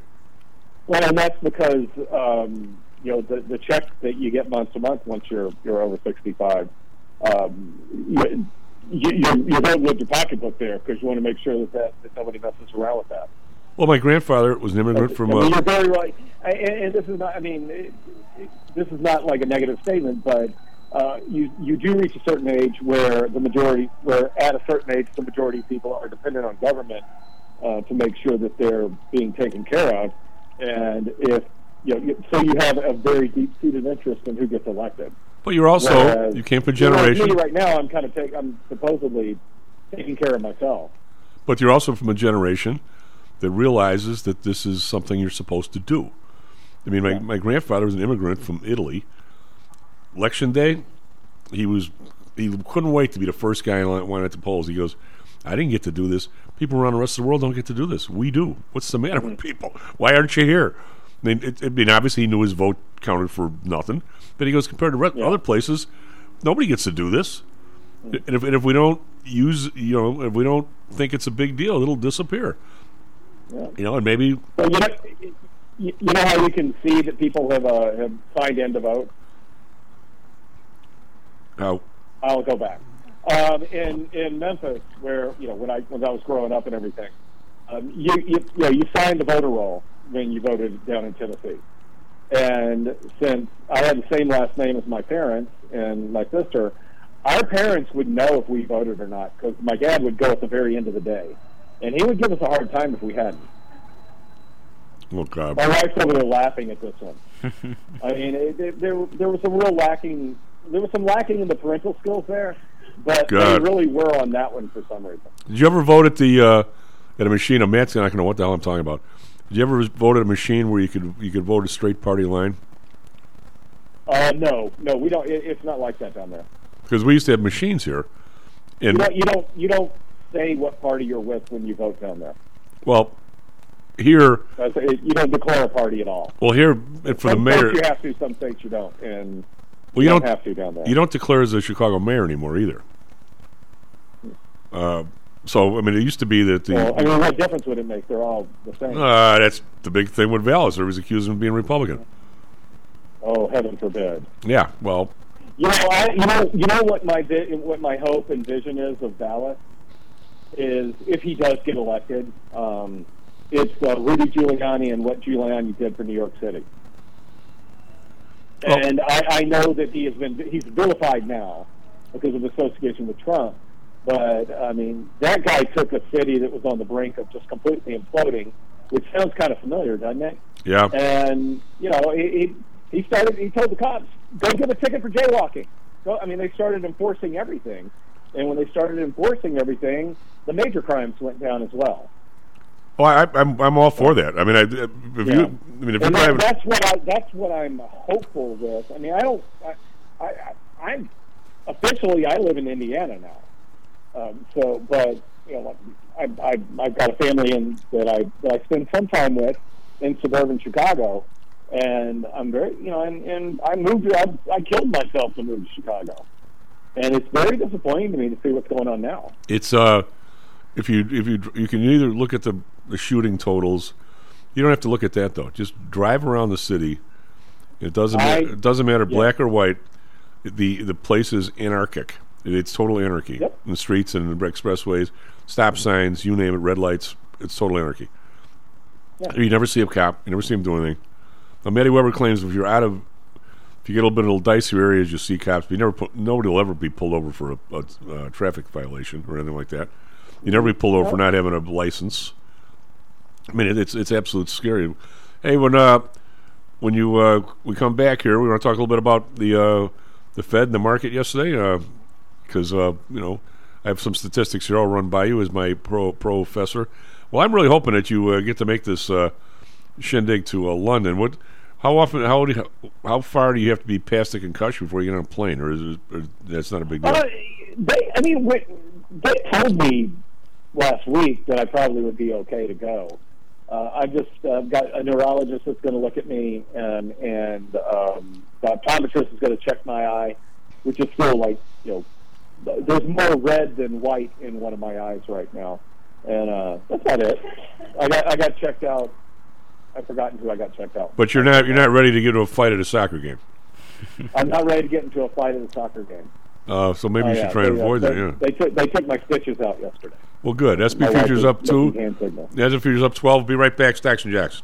How much confidence do you have that your investments will make you wealthy? Do you truly know the odds? Welcome to Luckbox, the control freak's guide to life, money, and probability. Luckbox shows you how to factor in the likelihood of success before you commit to an investment or any other life decision. Your brain is smarter than your gut, and that's why you owe it to yourself to read Luckbox. We've made it easy because Luckbox is free for 1 year at luckboxmagazine.com/jocks. Each new issue dives deep into the current investing climate, separates the signal from the noise with timely, actionable trading ideas, and equips you with savvy investing tactics you don't already know, all while exploring how to live your best life through music, spirits, food, sports, travel, fitness, and a whole lot more. Luckbox is the essential magazine for proactive investors who are hell-bent on controlling their financial futures. It's for overachievers and alpha types who don't buy into Wall Street's investment gurus. It's for mavericks who believe in life, luxury, and the pursuit of happiness. It's for you. Smart investors don't bet on possibilities, they play the probabilities. Luckbox is $7.99 on newsstands, but you can subscribe for 10 free digital issues at luckboxmagazine.com/jocks. Don't rely on luck. Get Luckbox at luckboxmagazine.com/jocks. Hello, this is Tom Howell, the Chief.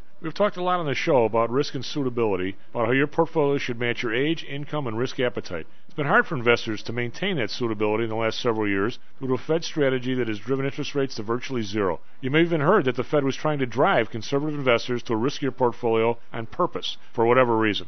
I'm sure you are aware of investors that took some increased risk, such as longer-term fixed-income securities, and are now unhappy with that choice. At PTI, we've always stressed total portfolio risk awareness and tried to minimize chasing returns in a tough environment. Well, now it looks like maybe interest rates are moving more towards historical levels. Everyone needs to be aware of what that continued movement might do to your portfolio, both good and bad. We also have a stock market that seems to have stalled, at least for the short term. I think it's time for everyone to take a serious look at their goals, their risks, and their portfolios. Do they match? If not, we can help. We have a Signature Protected Index program. We have ways to hedge against interest risk. We can make that portfolio right for you again. Go to PTIsecurities.com or call us right now. The market can change very rapidly. That's PTIsecurities.com. Hi, I'm Audrey Johnson, an owner of HomeSource Realty and a frequent contributor to Stocks and Jocks. If you're nervous about the stock market and considering diversification, or are looking for a rate of return way better than your banks, consider adding rental properties to your portfolio. Whether it's a condo, single family, or multi-unit building, I can help you select a property that meets your financial needs. Call or text me at 708-349-3456. That's 708-349-3456, or visit my website at myhomesourcerealty.com. That's myhomesourcerealty.com. Are you listening to me? Stocks, jocks, Stocks and Jocks. Stocks and Jocks. You are out of control. Here, right now, right here, right now, right now.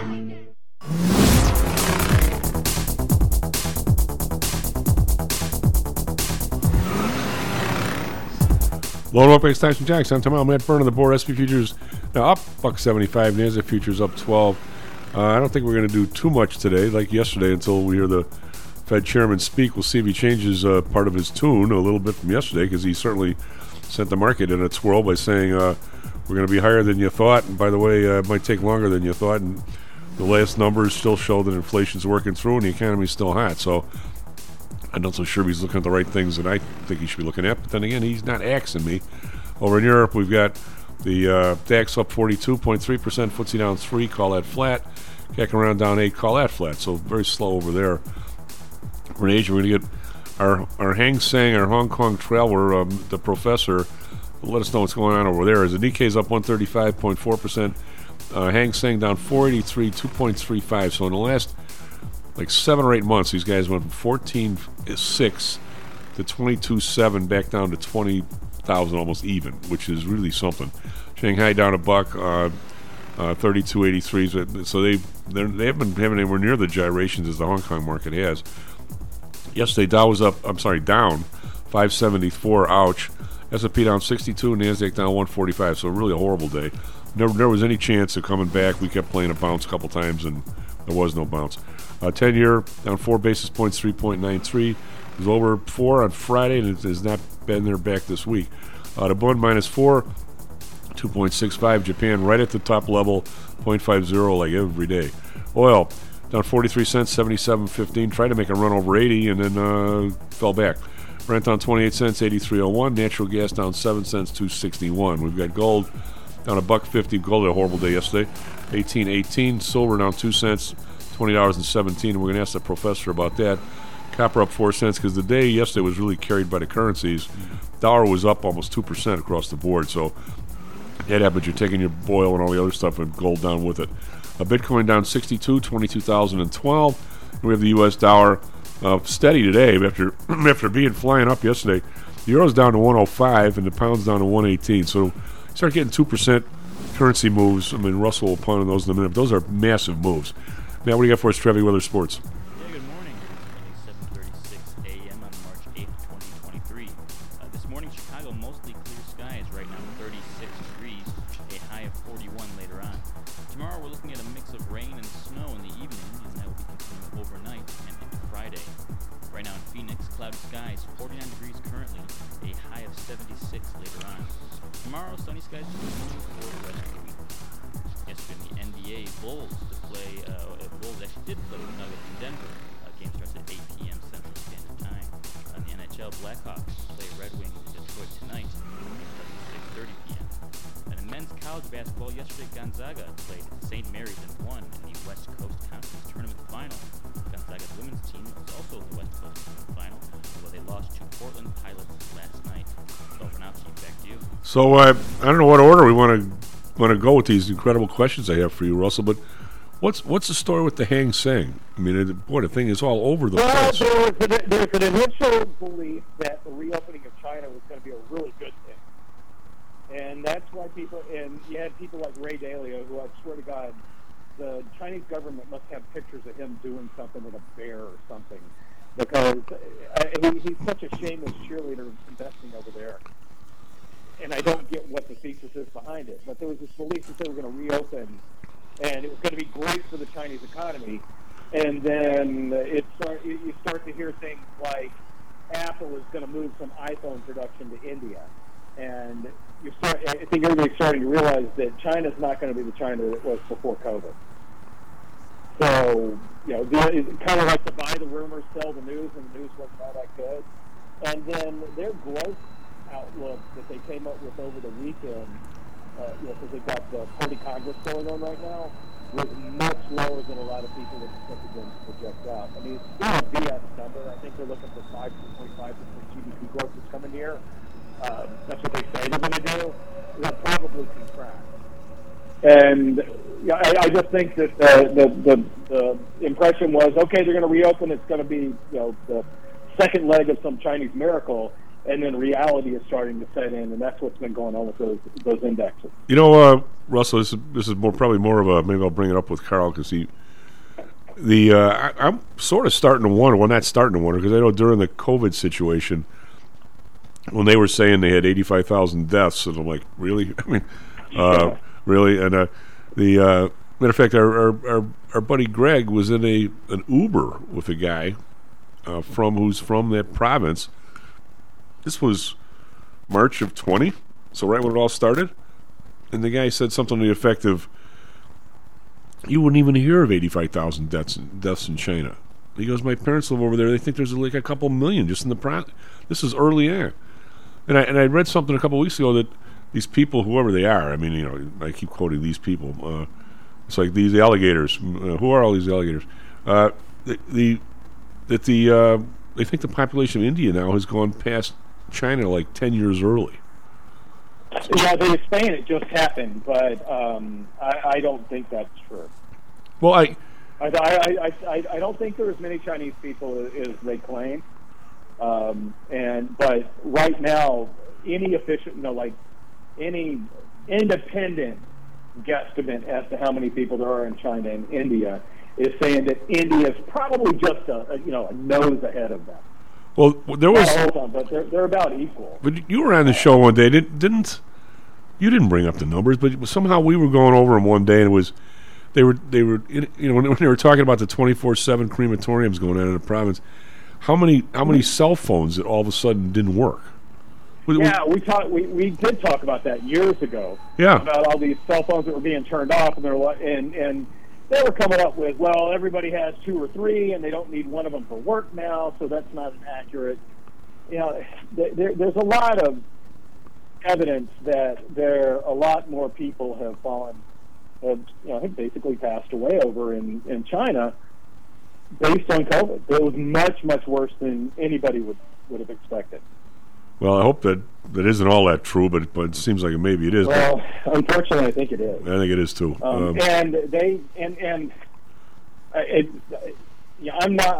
try not to be too much of a conspiracy theorist, but China makes it difficult not to be. Sometimes. Oh, I know. Yeah. They were not giving the vaccine to people over 70, and they've got an issue with an aging population where they're going to they force you to abort your second child because they don't want too many children. You can't tell me that they're not willing to allow the people that are not productive anymore to just kind of, for lack of a better way to put it, die on the vine there. Well, it's one way to get rid of your aging population. Yeah, I hate to think like that, but when you see some of the things that the way they treat ethnic minorities, etc., and I heard this about. I remember an analysis of. I'm switching to North Korea for a second, but I remember watching an analysis of North Korea by a really well-respected political scientist, and he said the North Korean government, the leadership, thinks of the people as a tool, and that's it. They don't care about the people at all, and I think the Communist Party in China is the exact same way. Well, I mean, it's not. They don't care about. They have no empathy or care about their people at all. You could make that claim here of several times in Western societies where people didn't. Russia's the same way, and I don't consider Russia fully Western. They were kind of going in that direction, and they managed to piss that away pretty quickly. Yeah, but the authoritarian, they just, I do believe that China thinks about the people as a big collective and don't really care about the individuals at all. Well, somebody who's it's a leader. As somebody who's in the, I hate to use the term the ivory tower, but ivory tower of education, which you are. I am now. Yeah. I didn't grow up in it, and it's a relatively. The cool thing is I have life experience before I climbed into the tower. Yes, you did. So my question to you is, when I was when I was in grad school and was hanging around, I was being taught by some of the guys who were in the tower, and in the immortal words of George Stigler, Nobel Prize winner, if ever you think that professors, especially famous ones, know everything, all you gotta do is walk down the street and see the kind of cars they drive and bought, and see how they buy the worst brands and they don't last. Anyway, we know nothing about car, but he would. I guess what I'm saying is the ivory tower view of the economics historically has been of China, or that's where Friedman got in all kinds of trouble in Chicago. He was doing work for Allende down in Chile. Their view of the world was, if you can get the economy going and you can get economic freedom in some place, to a certain extent, the government will fall in line just like it has here. Do you still feel that the economy, when you talk about Ray Dalio, that's sort of still, it's our job to make money, keep trading, making sure that they become customers, and oh, by the way, 1 year we'll find out that they overthrow this guy. Is that still the academic mantra?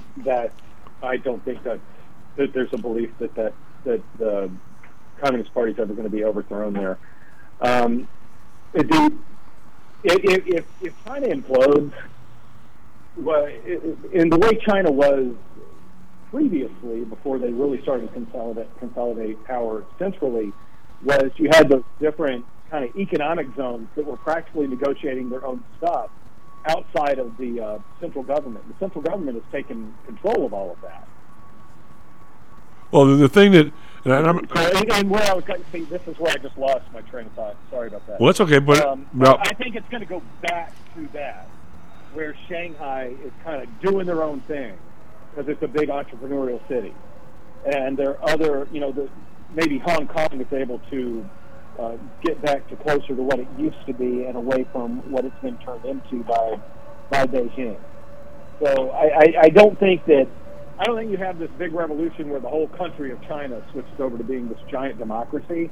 I think it ends up being a bunch of regional powers versus one big country. Well, here's my, and I might hate to say that they drag me down this road, but whoever the theys are, but I had a little bit of a different take, Russell, which so far seems to be totally wrong. Again, me, but then I have no problem being a trader, and you make a lot of bad trades, make a lot of good trades, of saying that was a bad trade. A lot of people can't admit that they're screwed up at all, but I have that ability. I'm kind of surprised, both on two levels. Well, let's take the Russia because it's so much more current, I think, in most people's mind. I was really surprised, that even though the country, every man in Russia, still doesn't have a very good life, and maybe they're still buying into this where they can't do anything but head to war off the war and get killed in some place they don't care about. But the people around Putin and the family members in the politicking in China, the sons and daughters are so used to making $250,000 a year, $500,000 a year, even if it's in helping a manufacturer here not have labor problems, whatever the hell they do, that the amount of money in that circle gets to the point where they have become, let's say, dependent on the money and are really used to their yacht and their summer house in Miami and places like that, or winter house in Miami. That I'm surprised that Xi or Putin is able to keep the discipline on those around him, because they have gotten so fat and happy Western, for lack of a better term. I'm surprised they're putting up with it. I'm not talking about every man in China. They're afraid of him. And, I mean, I don't know if he was the richest guy in the world, but he was definitely the richest guy in China, was Jack Ma. And he made a comment because he had a company that was getting ready to go, Ant Financial was going to go public, and they were going to be more like a consumer finance company. And when he was talking about them going public, he said that, the current banking system in China is antiquated, and, the regulations need to be changed and things need to be updated. And they basically made him person non grata. Yeah. They took a bunch of his money away. I think he lives in Thailand now, and just kind of hanging out and not really doing much but living off of whatever money he had left. So even though you've got this very rich class, those guys helped or allowed them to end up in that kind of a status, and then they don't want to bite the hand that fed them. But even when they see things that are wrong, they see what happens to people who call it out.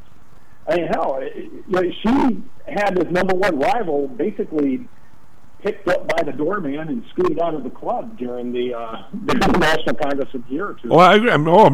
That was a really. I mean, that's the equivalent of during the State of the Union, you could just see Trump doing this. During the State of the Union, a couple of guys coming and picking up Pence and taking him away. Yeah, I can see it. Well, I mean, but I'm saying, but every time this happens, I mean, there are regime changes. It's fear, man. Well, but I mean, and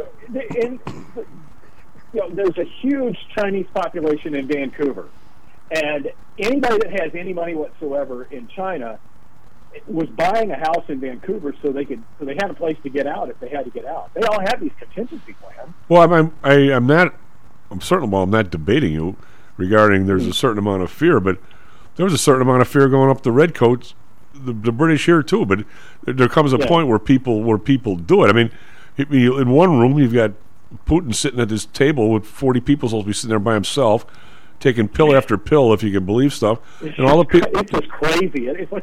It's like you couldn't even make up a Bond villain in the way that Putin is behaving these days. Well, but he's eventually somebody knocked off Stalin, and I don't think anybody elicited more fear than that guy.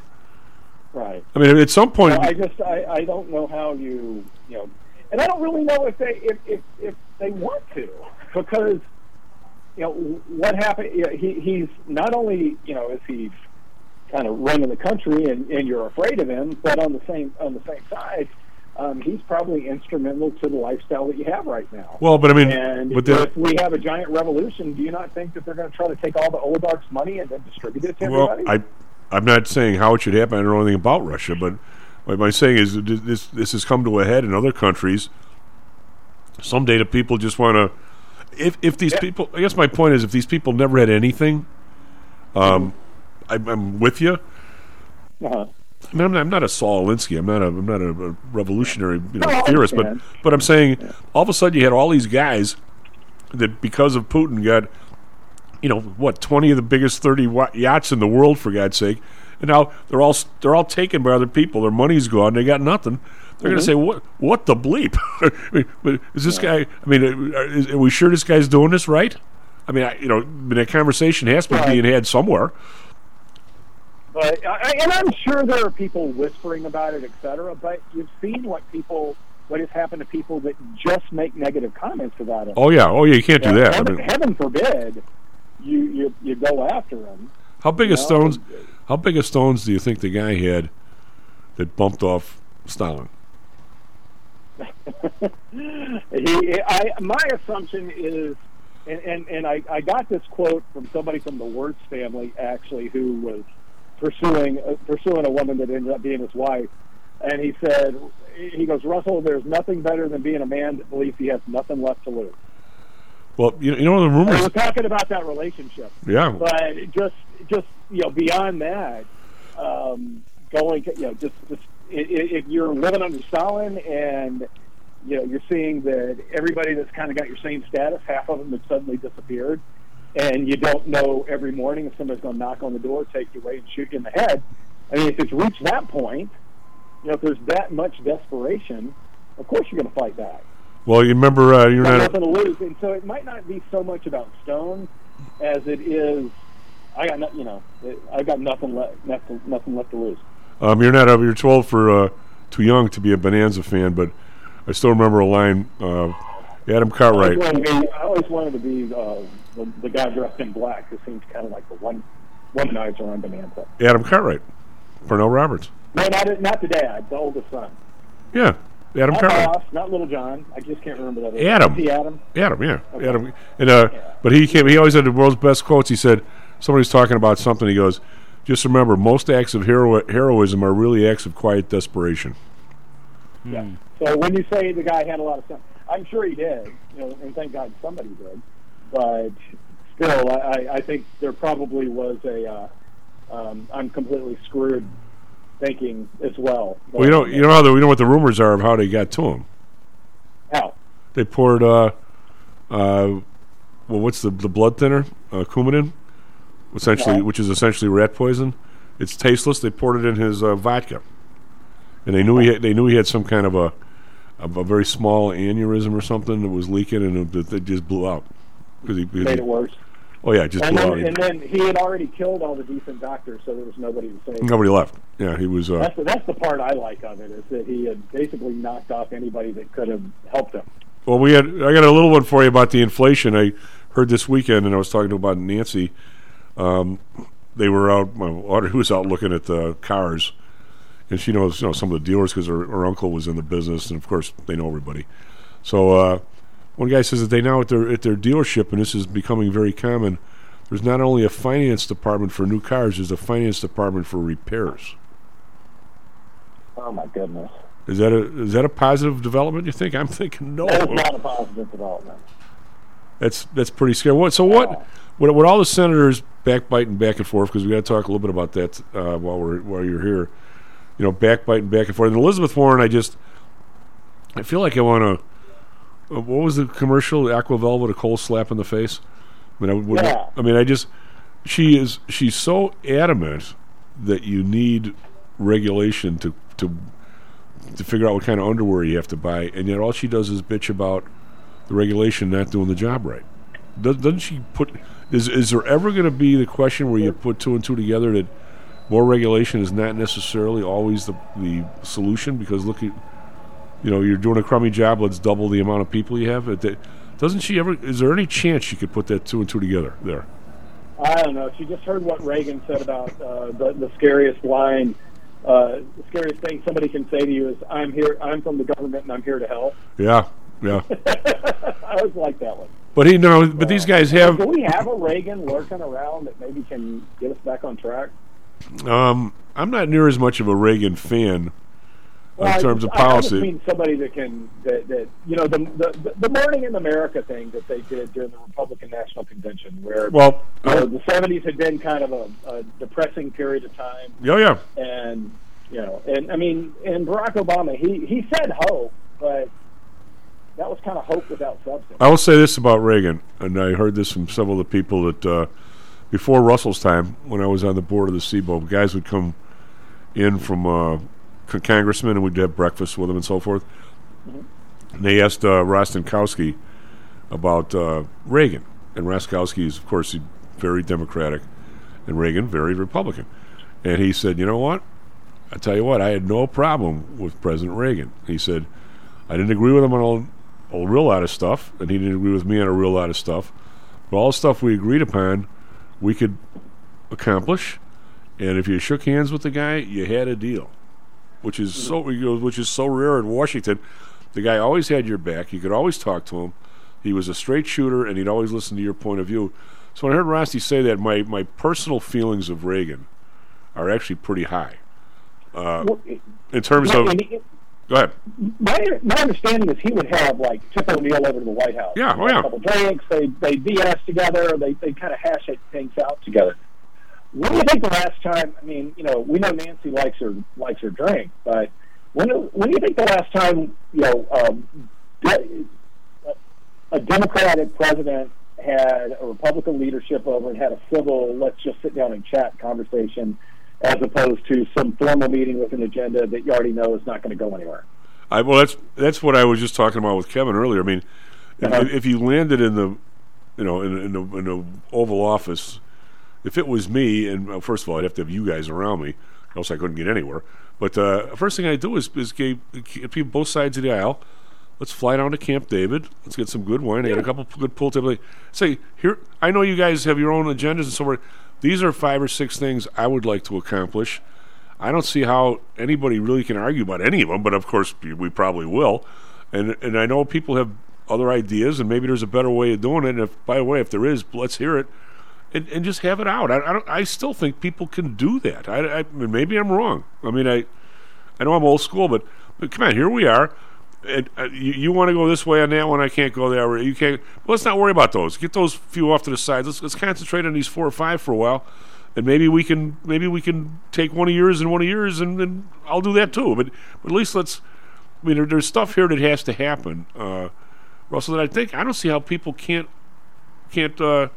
Everything is not black or white. Most stuff is gray, I think. Exactly, but it's presented as black and white, and unfortunately, politicians seem to want to negotiate through the media, and that ain't a good filter. You guys were talking about that in the first, in the first half hour or first hour as well. That you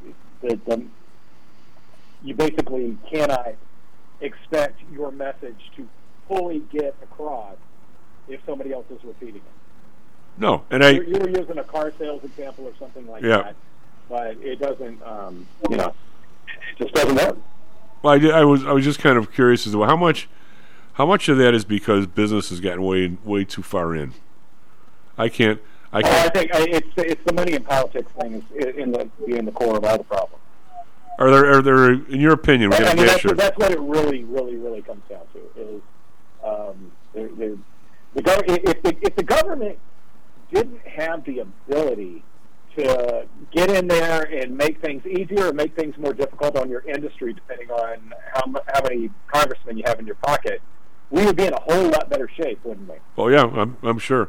Hey, quick question regarding your concussion. Are you going to be like Christopher Walken in the dead zone, and when you come out of this totally, you're going to be able to see stuff that nobody else can see? I've had a lot of great insights today, don't you think? Yeah. But are you going to see like I have.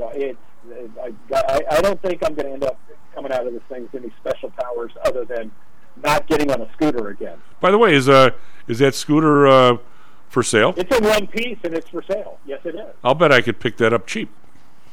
You could. Goodbye, Actually, I'm doing for the study abroad because some of the students have never done like an NCAA pool and those things. I feel like they need to understand that before they get out to the financial industry, and I think the top prize is going to be my scooter. Oh God!